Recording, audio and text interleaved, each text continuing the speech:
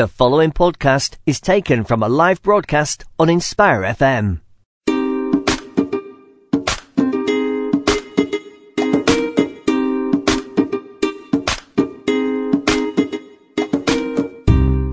Good morning and Assalamu alaikum. You're tuned into Inspire FM 105.1 FM. It's Friday, 10th of February, and the time is 10 o'clock.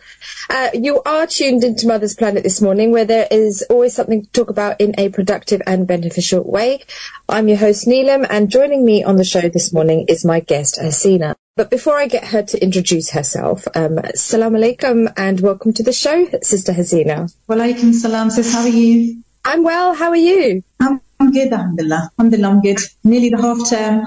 Oh, I know. I was just going to say today is the last day of term before the holidays kick in and we have half term. It's amazing because my body naturally kicks into this tired mode where the last 3 days before half term, it just feels like a huge drag, and I just can't wait for half term to start. So yes, I am very much looking forward to that, and more so because I don't have to get up so early. Exactly, yeah.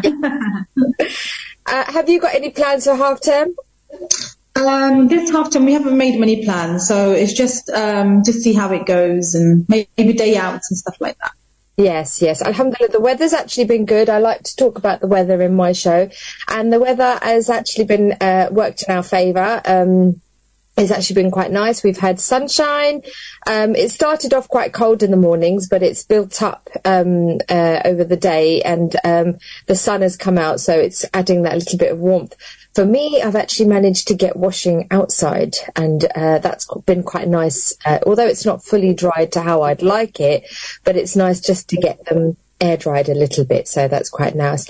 Now, I know this week has been quite a sad week for Turkey and Syria with the humongous and devastating earthquake that had happened, taking thousands of lives. I mean, I think the last count that I read, it must be more now, it was about 15,000 lives, but I'm pretty sure that toll's risen. So I just wanted to make a small dua for those that have passed away through this earthquake. May Allah grant them the highest rank of heaven and give the family that have lost loved ones peace in their heart and strength to cope with this loss, inshallah. I mean, now, Sister Hasina, I know that you are doing some fundraising work to raise some money for the victims of this earthquake. So if you could just maybe just give a shout out to the listeners as to what you're doing and which charity you're working with to do this. Yeah, so inshallah, it will be next Friday, and it's for Ummah Welfare Trust, where it's 100% donations, and it's an emergency appeal supporting all the earthquake victims as well.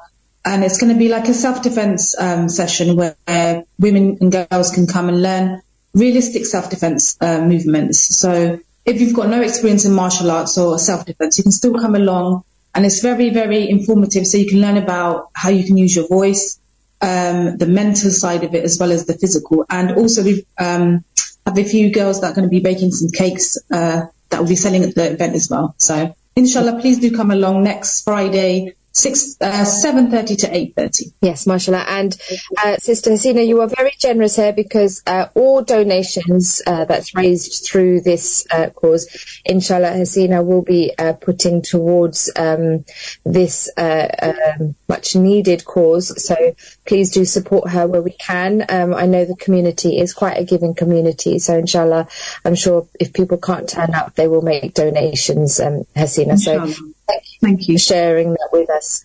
So listeners, we are live on air, reaching out to all our listeners in Luton and surrounding areas through the airwaves at Inspire FM 105.1 FM.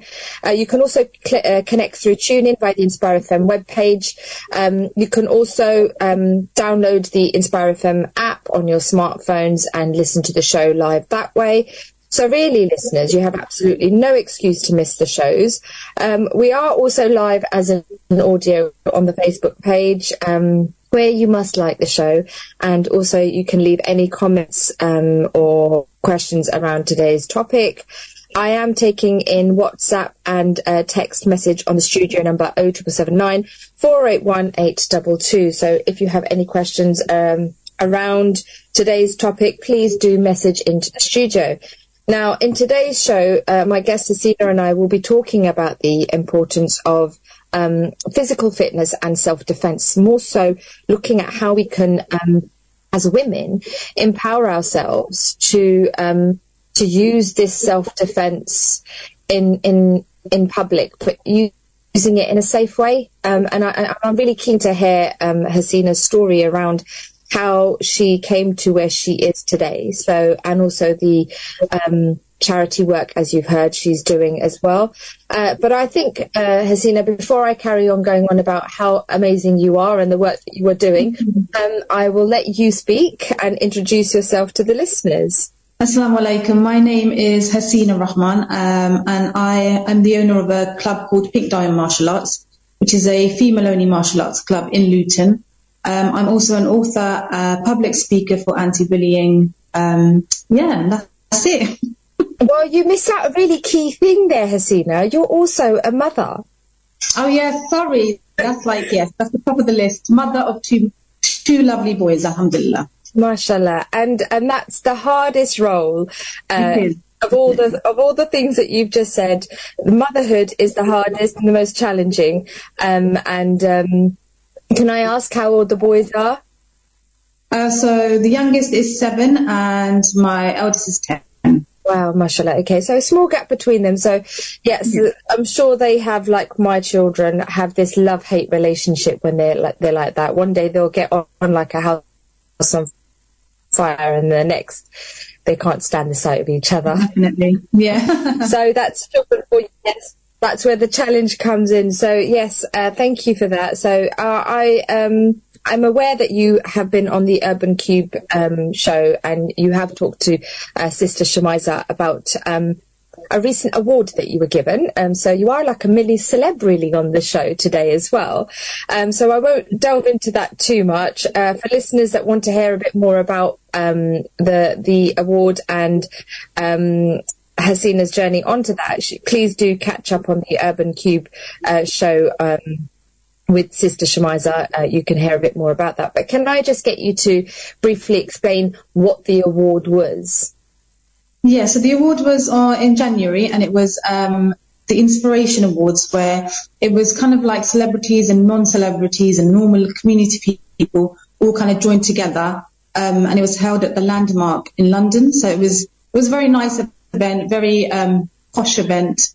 Yeah. And there was loads of celebrities there, like Mary Berry. She won the Lifetime Achievement Award, and then there was Emma Thompson. Loads of different celebrities that got different awards, and I was awarded the Inspiration Award for 2023, which was very nice. That's amazing. Yes, alhamdulillah. To have an award like that under your belt, I guess it must have been quite emotional for yourself because of the journey that you faced to get where you are today. So how was that for you emotionally? I think I wasn't expecting to win it. It was a big surprise, and you know, when you're going up and then you have the celebrities like it was Harry Redknapp and Emma Thompson looking at you, and obviously you're a visible Muslim woman. So it was quite nerve-wracking to get up there and speak. But alhamdulillah, when I was up there, I was like, this is my chance to kind of let people know how Muslim women can be, and, you know, we can do stuff in sports as well. So alhamdulillah, it was an experience, definitely. Absolutely, and I, I think that's really inspiring that you were able to have that opportunity, because yes, I myself am guilty of it. When I think my hijab and my attire, it limits me, so I can't do certain sports, and I can't. So I'm really happy to see that you were able to keep your modesty and still carry out your passion in this sport as well. So I guess I wanted to really understand a bit about your martial arts journey as to how you got to where you were. What was it that ticked that? What was it that clicked with you that, or inspired you, or who was it that inspired you that made you think, right, I need to do this? I think fitness has literally been a part of my life, like my whole life. From the age of 7, it was just something that I always wanted to push myself physically. When we were younger, it was easy to go and play outside. We used to be outside all day. I'm sure it's the same for you. Until it was like Maghrib time, you're always out. And it was something that I really enjoyed doing, being physically active. And martial arts was something that I wanted to do to kind of get my confidence. It was more about finding my confidence, and I wanted to do something that was empowering or something that could help me in my journey. And then that's when I started karate at the age of 15, 16, when I think it was near 11, I started karate, and they offered a free session for everyone to come and try it out. So I went to try it out, and then I fell in love, and then it just carried on. And 20 years later, still going. Yeah, you found your calling very early, and what's interesting to hear, I mean, coming from a South Asian community, we always had this fixation in our minds that when you grow up, you need to be a professional of some forms. I find now my daughter's 16, she's doing her GCSEs, so I'm like, okay, so would you like to think about medical career, maybe, but I've had to step back because you do have to listen to your children and let them do what ultimately they feel comfortable in, because if you force them into a career. So how was that with the family? So, because I assume we're similar age, growing up in that generation to then as a hijabi Muslim girl to say, I want to be a martial arts expert, or I want to do this as a living, make a career out of this.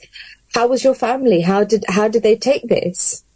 I mean, my dad, my mum, they always wanted me to be a doctor, the doctor, or, something big, like obviously teacher, doctor, something like that.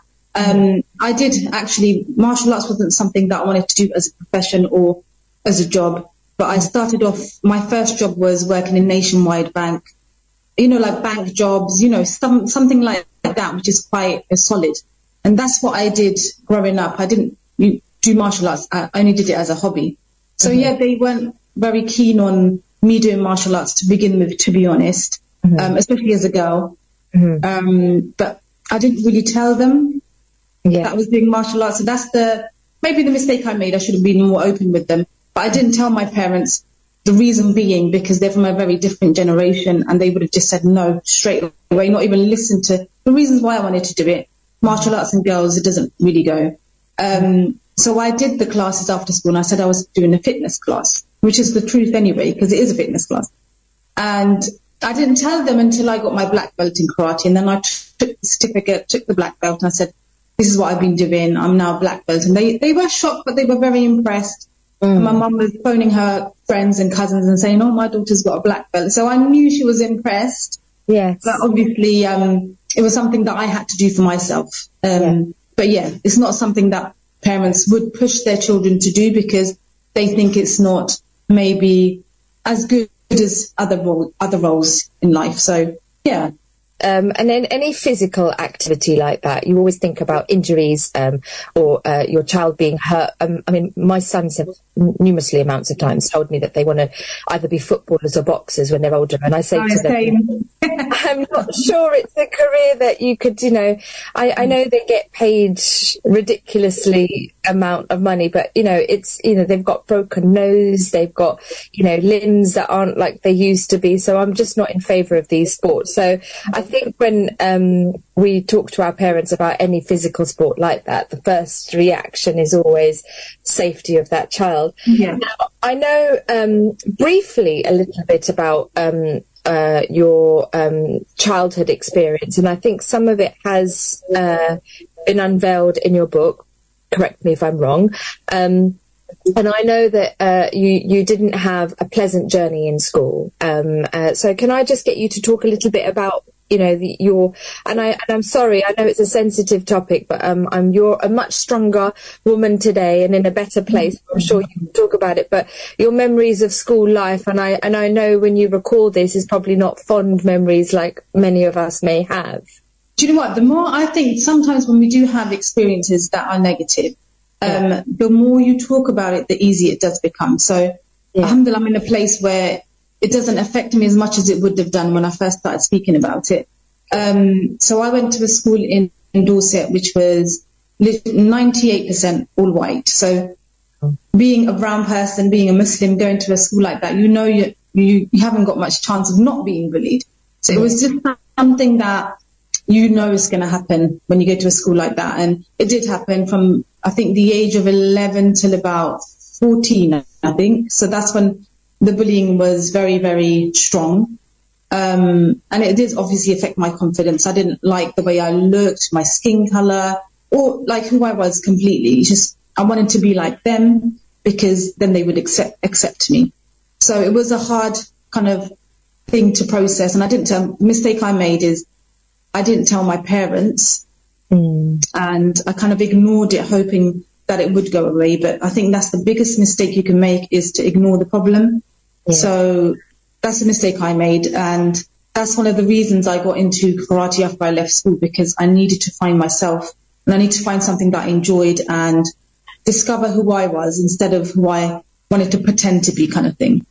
Yeah, absolutely. And I mean, you said something very, very important there about speaking up. And, I guess that's a take-home message for those that are tuned in today that have young children that may be coming in. I mean, there must have been signs, but your parents obviously didn't pick up on it, where you were coming in and not happy.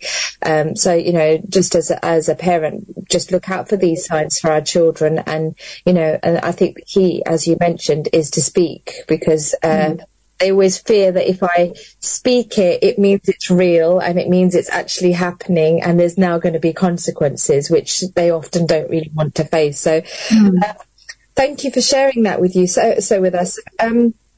So having had that now and gone through that journey, has this impacted in the way that you raise your own children now?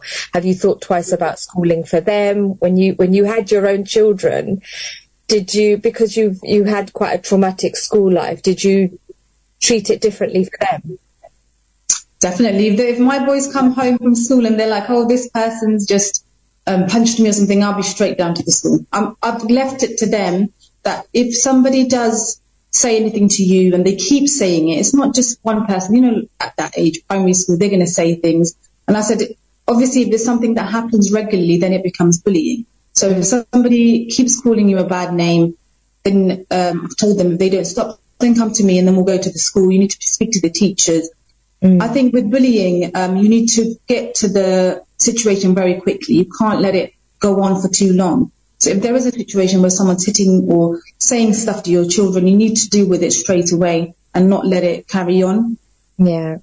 I have a question to ask, and I can't take full credit for this question, because it was actually my elder daughter when I was talking to her about having yourself on the show.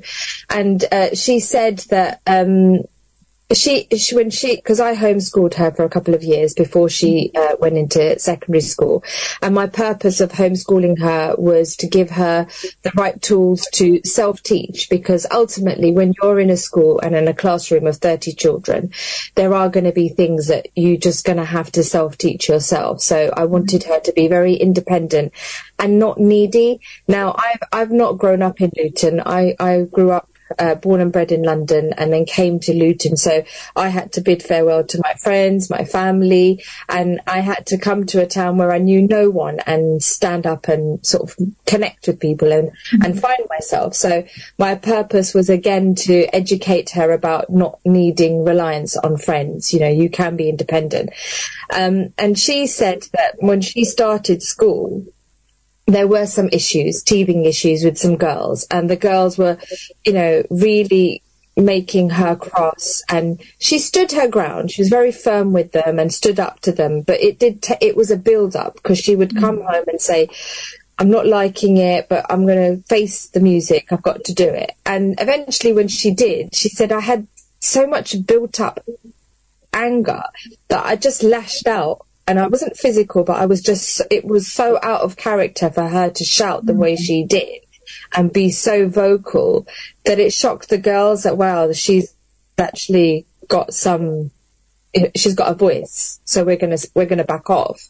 And so after that day, they never said anything to her. They did back off and they did move away, and but she said that she thinks if she was equipped physically, like if she did have martial arts or anything on the side, she's not sure she would know where to draw the line, because it's to that stage where you're so angry. So, I mean, what's your advice on this? How do you control that? Like, you know, we're in an age now where if you've got the strength and you've got the skills, you're going to use it. So how do you draw the line?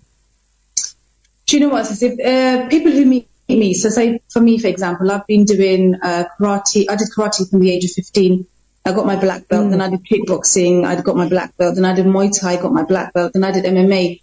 If you didn't see me or if you didn't know who I was, you'd think this person's probably quite aggressive. They probably look quite, you know, muscular or something.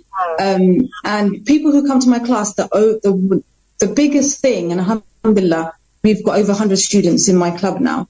And the main thing that they say is that I project some kindness, and that's what draws them into the class. So one thing that I've learned from martial arts is it gives you personal growth as well as physical growth. And one thing I've learned from it is how to not deal with it with physical. The one thing that we teach is not to be physical. You have all the equipment to be physical, but it's the mindset that you have to control to not let it get to that stage where you're going to be physical. Someone who isn't experienced, who went to one boxing class, maybe they'll go and use it in the streets thinking, yeah, I can beat someone up. But if you come to martial arts and you've learned the aspect of it, it's all mental. It's not as much physical as it is mental, because you have to learn to control yourself in especially situations like that as well. Yes, absolutely. And I think you hit the nail on the head there, that it is all about having the right mindset and dealing with the situation using your mind more than your physical force, because you're just equalizing yourself. If you just start getting physical, it's just equalizing yourself. You're not actually using your mind wisely. So I guess that's a good piece of advice there. Now, listeners, if you have just tuned in, where have you been this morning? I have the lovely Hasina with me this morning, and we are talking about the importance of martial arts and self-defense, especially as Muslim women. And I am taking in any questions that you may have, which is on the studio number 07779 481 822. I should know that number, but I still keep making reference to the paper whenever that number's being said. So if you were now to face a young girl that was being bullied. Now, I know that there's a lot going around in the news recently about a young black girl in a school in Ashford, I believe, was bullied outside the school. And, you know, this is a college. They're 16-year-olds and above. So to behave in that manner is absolutely appalling. If you were faced with a situation like that where you saw somebody being bullied, it would obviously flood back memories of your own experience. How does that make you feel, and what would you do? I think it's the same for everybody. I mean, if we saw someone like a young person getting bullied, it would just make you very upset. Obviously, that kind of situation, it could be one person against 10. It could be one. It's usually, with bullies, they come in a gang, because sometimes you won't see many bullies come by themselves. They will come with other people because they know that they can get you.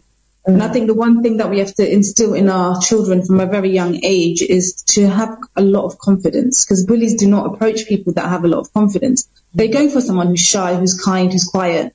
Is usually the ones they know that won't come back for them, kind of thing. So it's our job as parents to instill that confidence in them. One thing I would say is to get them into sports, any sports.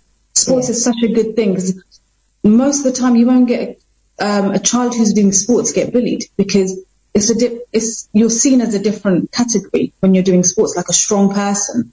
And I think it's so important for us to not just even the bullies. I think they obviously are suffering a lot as well. The reason they bully sometimes is because they have situations at home, they're not happy with themselves, so what they do is they project it onto someone else. Yes. And I think it's both ways. We need to work with our children to make sure they have that confidence, but instill that kindness in them as well. Yeah. And I think that's very important. No, and that's very key what you said there, because in the end, when my daughter confronted the particular girl, because she was like the domino in the gang, when she confronted her and said, you know, why are you being like this?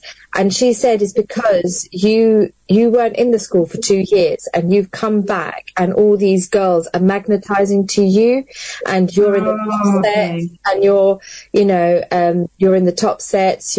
How did you become so popular? I worked 2 years to get to the position I am, and you've just come in and your aura is, you know, attracting all these girls. So I think when she realized what it was, she realized that it wasn't a malicious thing.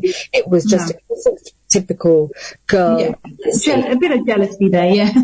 Yeah, so she backed off a bit. Now, believe it or not, Hasina, we have actually come to the first half of the show, so we are going to go into a short commercial break.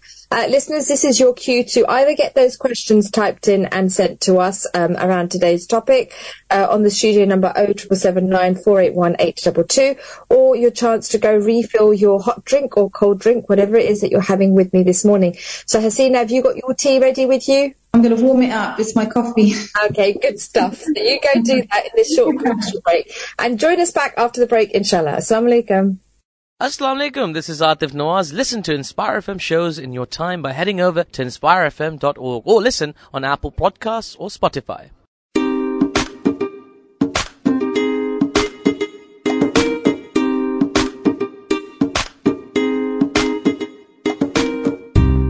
Good morning and assalamu alaikum. Welcome back to Mother's Planet.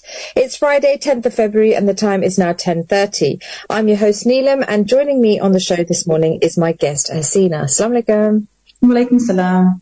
So Hasina and I so far in the show have been talking about more so Hasina's journey as to where she has come from and what has inspired her to do martial arts, self-defense and fitness. So any questions you have around today's topic, please do share that with us on the studio number 07779 481 822.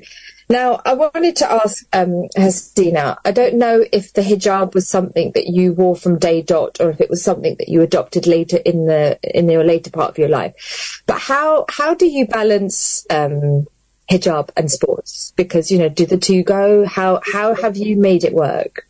I didn't wear the hijab. I think I started wearing it since the age of 25. So it wasn't something that I've been wearing since I was younger or, so it was something that I adopted later on. With my classes, obviously, because it's strictly female only, everyone takes the hijab off, it's t-shirt, leggings and everything. That's the reason why I kept it strictly female. So even when we do tournaments, it's strictly female only. I want the ladies to feel comfortable. I want them to take their hijabs off and, you know, work out in an environment where they're comfortable as well. Yeah. There are girls that still wear the hijabs, which I've got no problem with. And there's a lot of sports hijabs around now as well. When I did my MMA training, which was after I had my kids, that's when I had to train with the hijab and everything fully covered. And it wasn't much different, to be honest. I thought it was going to be a lot harder with the hijab and covered up completely, but it wasn't. It was something that I think just made it more powerful, because we're doing it in a way where we're wearing our kind of outfit, modesty outfit, and you know you can still do it. Yeah. So I know that shouldn't limit you to do anything. Like, I know there's a lot of ladies that go running now. When I go outside, I see a lot of people running with hijabs and stuff on. So definitely it should not limit you in anything. I think we can do everything with the hijab on. Yeah. Inshallah. Yes. Yeah. Yeah, I agree with you. And I think as time has progressed, women are getting more and more confident about wearing their attire and doing sports. Because when I go back to looking at my mum's generation, I know that they felt very restricted. I mean, now you can get a lot of westernized attire, but it's quite modest, so you are still covered and you're not, whereas my parents, my mother wore shalwar kameez, so, for her to be wearing shalwar kameez and doing sports, it just didn't feel right for her. So I know she always used to enjoy swimming, because there used to be a lady session swimming, and she always forever went swimming, and I tagged along with her. And I used to go, I think I cramped my mum's style, because my mum is a swimmer, because she could swim on her front or her back, do a frog swim, and I was just splashing water. So I think I embarrassed her more than actually making her feel like this is my daughter. So I think she just wanted to disown me sometimes. But yeah, it was great seeing her have that outlet where it was, and I think it's really good that as time's progressing, there are more and more facilities that are strictly ladies only, where ladies are able to, comfortably, if they want to take the hijab off, they can actually do so and do the sports.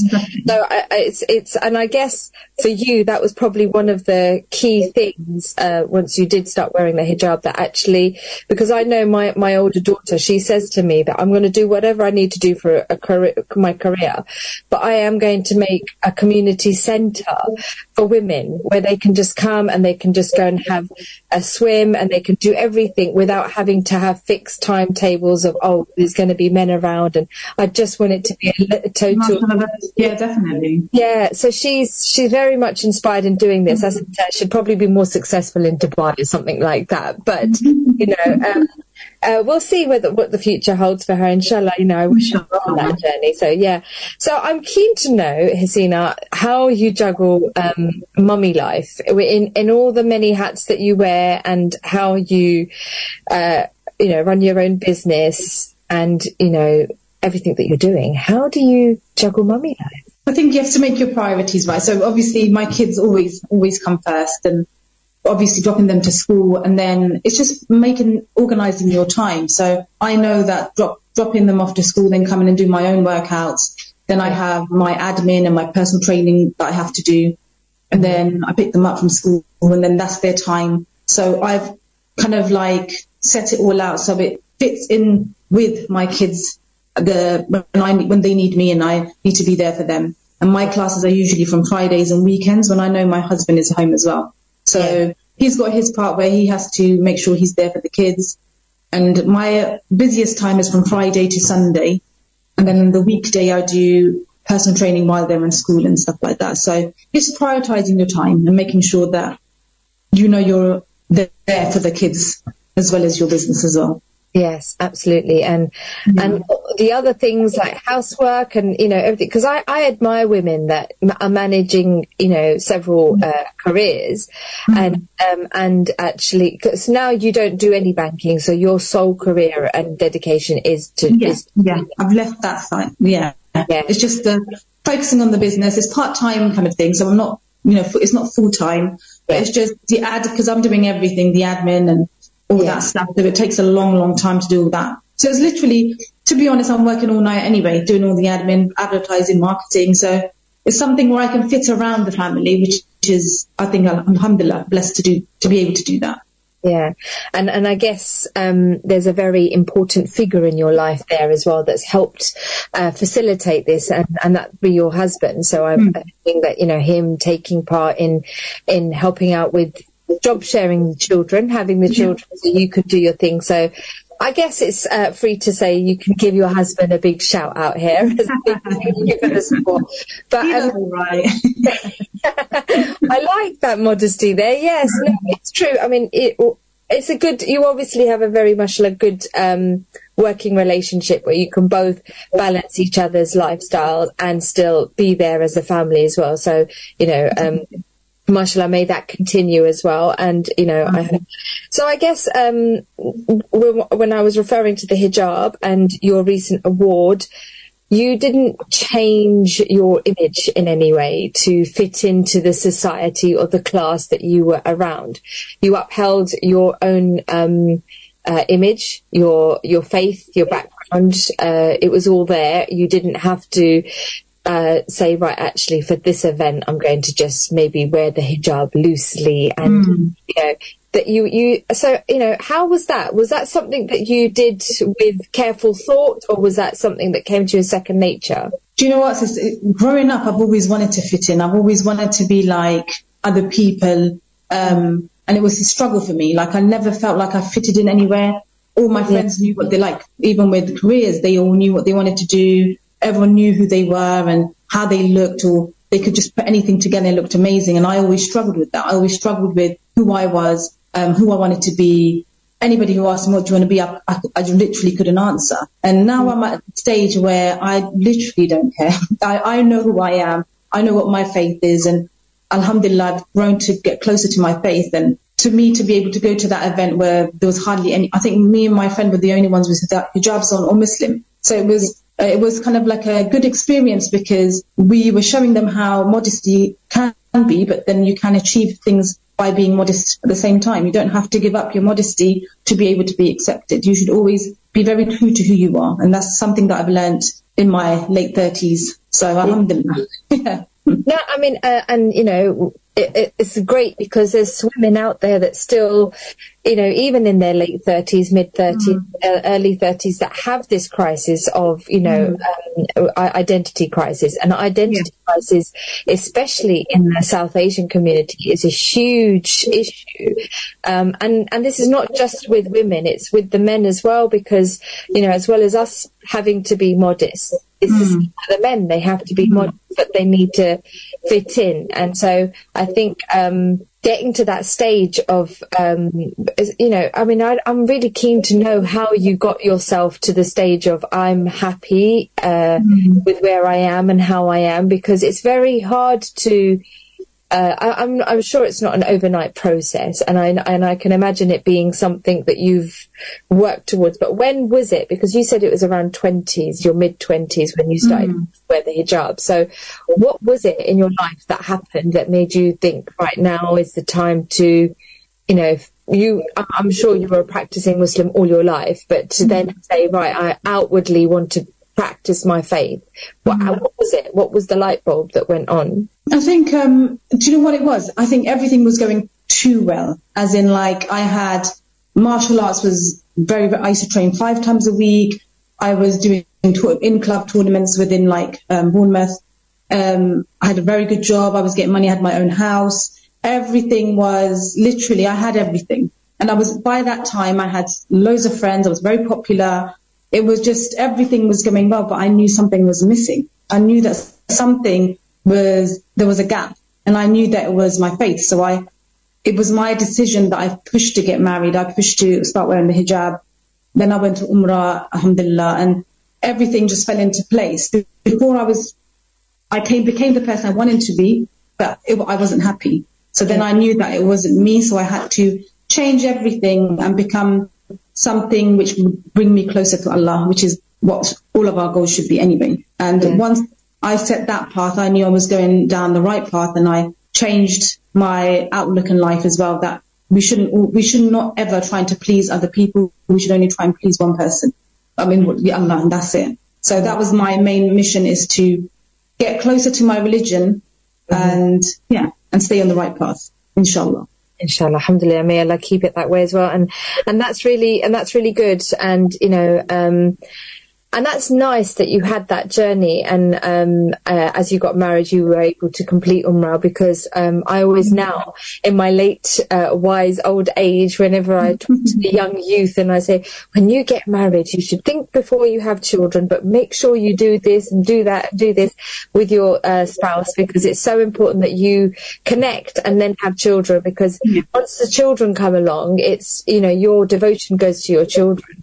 And, you know, I've been married 17 years, and my devotion is still with my devotion still with my children, because, you know, when I cook, my husband's adding chili and salt to the food because I've cooked it to the children's taste, not his. So they're always at the top of your list, aren't they? Absolutely. So so I think, you know, I always say to young couples that, you know, just get to know each other first, and you know, and then explore that side of life, and then go on. So, I mean, now I know the girls of today, and you may see some of this when you have the young girls coming to your class. have got fixated with the way they look. Now, you and I are from an age where, you know, we've come in with wisdom, so we know that how our look is not as important as what's coming from our mind, from our heart, and how we are with people and experiences in life. You know, I think my motherhood has totally changed me. I see things totally different now. I think I'm more forgiving with people. I let things go, whereas the younger part of me would not have probably been as calm.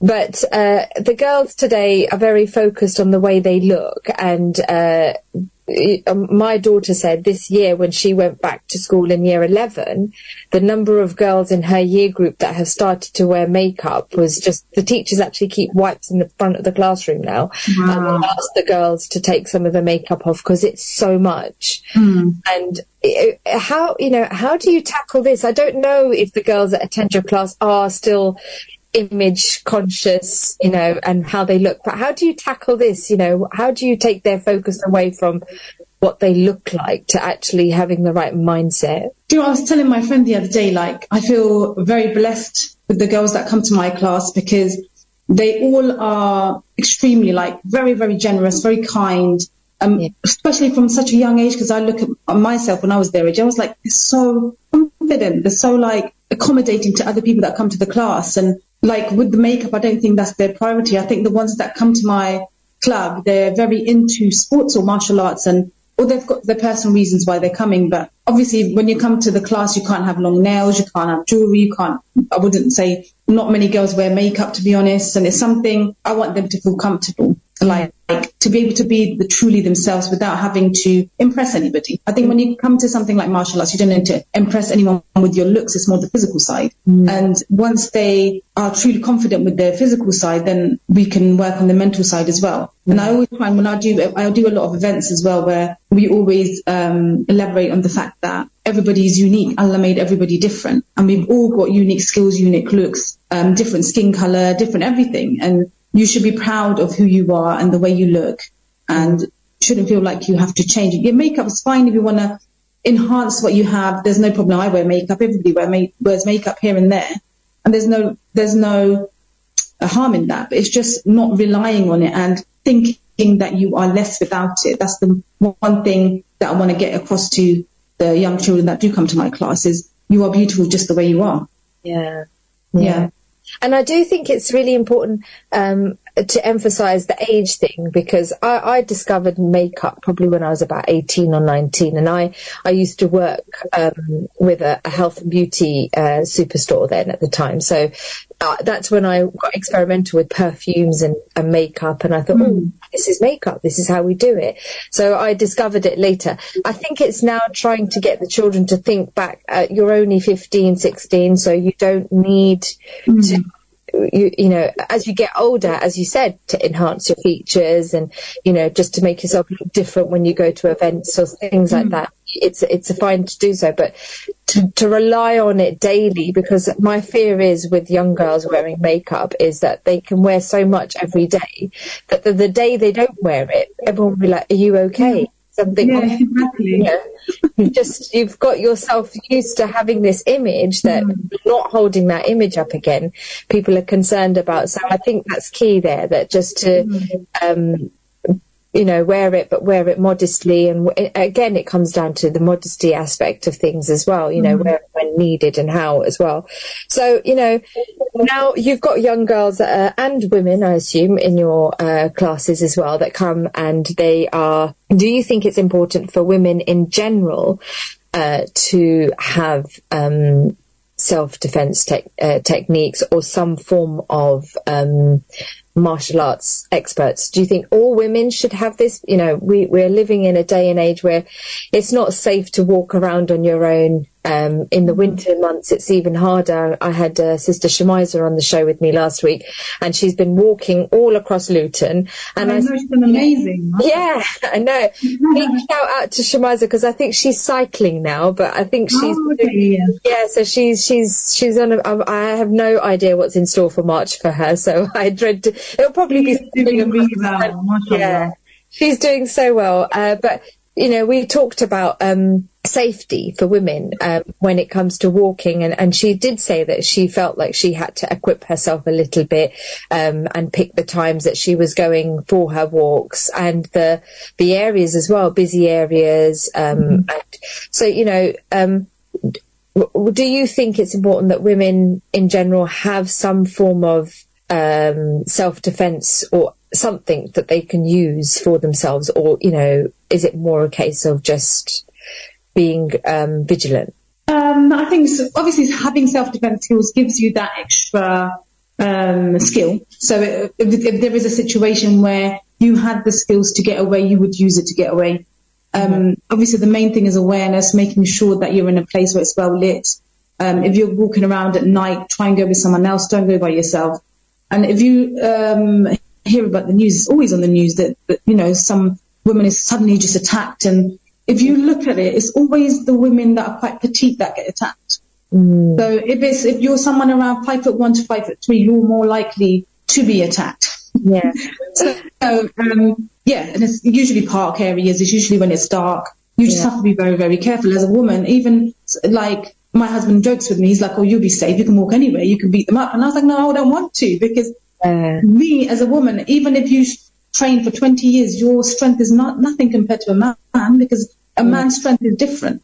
Yeah. So just because you do, I don't know, powerlifting or fitness and stuff, you might have a better chance to escape if you're strong, or if you have that fitness, or you can run fast to get away. But it doesn't mean that you can overpower a man, because a man's strength is different. Some they usually attack from the back. From the back, you don't have much chance if they grab you around the neck. In MMA, we do teach how to escape someone who grabs you from behind, or grabs your hair, grabs your hijab, or gets you in a headlock. So we do practice that. But what happens at that exact moment, we don't know. You can know every martial arts, but when it comes to that time, if you don't have the confidence to stay calm, nothing's going to work. So I think it's a lot about the mindset, skill, everything just comes into place. And sometimes when you practice something a lot, it's second nature, isn't it? Yeah. So with martial arts, if you've been practicing for a long time, it'll just come naturally. Like sometimes if I see some of my students in the streets, I'll just go and tap them and see how they react. Yeah. And sometimes their reaction is very quick, and I love it. And I'm like, yes, you're learning. So alhamdulillah. Yeah. I think it's very good to have that skill, but obviously you have to work on your mental as well as your physical as well. Yeah. And I guess in those situations, because your body, as you say, reacts to, you can prepare yourself so much for a situation, but when you're thrown in that situation, your body it goes heavy, and you just totally just have that out of, I don't remember anything now. So I think then is when you,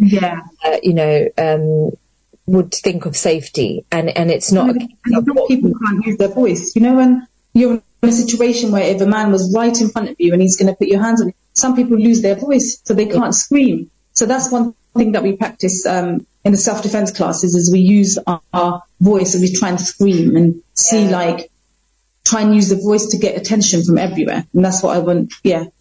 Yeah, and I think that's really key advice there as well for anyone that is listening in. And God forbid, may Allah protect all the women of the community, that we ever face any situation like that. But yes, the voice, when your body goes heavy, the voice is the only thing that you have going for yourself at that time. So, So, who's been your pillar of strength? Who's kept you going? Who would you, I'm sure there's probably many, or, who's your role model that you've said that, this is who I look up to and I aspire to? Do you know what? The one person that I would say at the top of my list is obviously my mum. She raised 6 kids, and, in a generation where it was very tough when they came over. And obviously she's one of the main ladies who's shown me how to be mentally strong. And with my dad as well, it's always around kindness. They're very, very into being kind to others.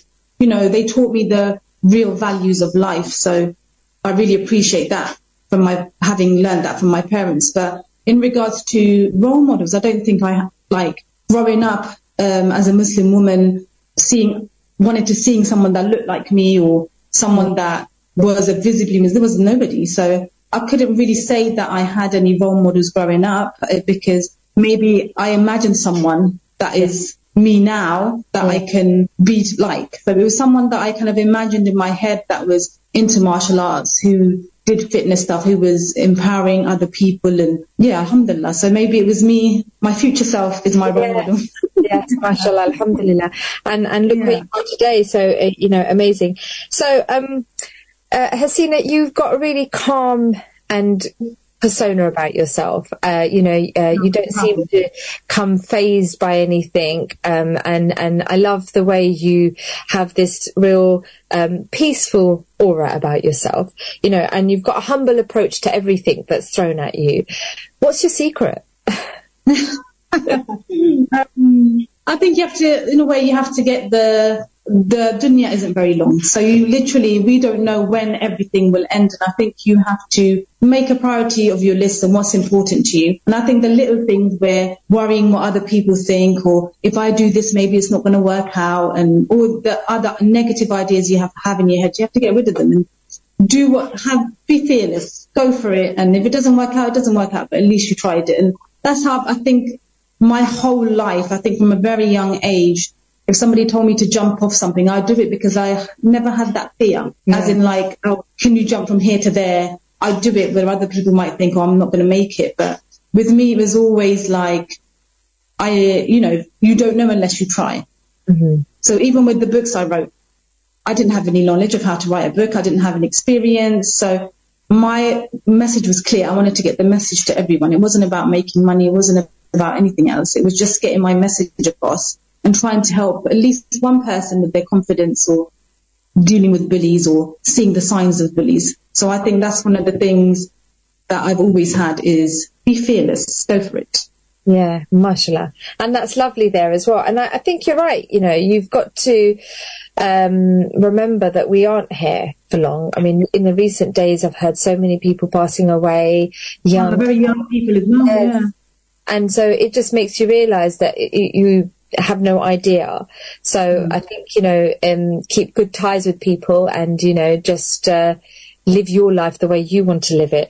Now, we are coming towards the end of the show now, Hasina, and I want to say a huge thank you to you for taking out the time to join me this morning. No problem at all. Thank you for having me. No, thank you. And I know you're a very busy lady, and I know that taking the time out to join Chatty Me on the show is not easy, but it's been a pleasure having you on the show, and I've got no doubt that listeners were able to take something positive from your words of wisdom today. So thank you for sharing that all with me this morning. And I also wish you very best for next Friday, the charity fundraising event. But we didn't mention where it was being held, so if you could just... So it's going to be All Saints Church Hall in Warwick Road, Luton. Okay. So it's a big church hall. I think there's a lot of Mendis that happen there, so people might know where it is. Yeah. Okay, brilliant. And my quote for today, the hard part isn't getting your body in shape. The hard part is getting your mind in shape. Jummah Mubarak and Assalamu Alaikum. Thank you for listening to our podcast. Why not tune in to our live stream at inspirefm.org and follow and subscribe to our social media platforms at Inspire FM Luton.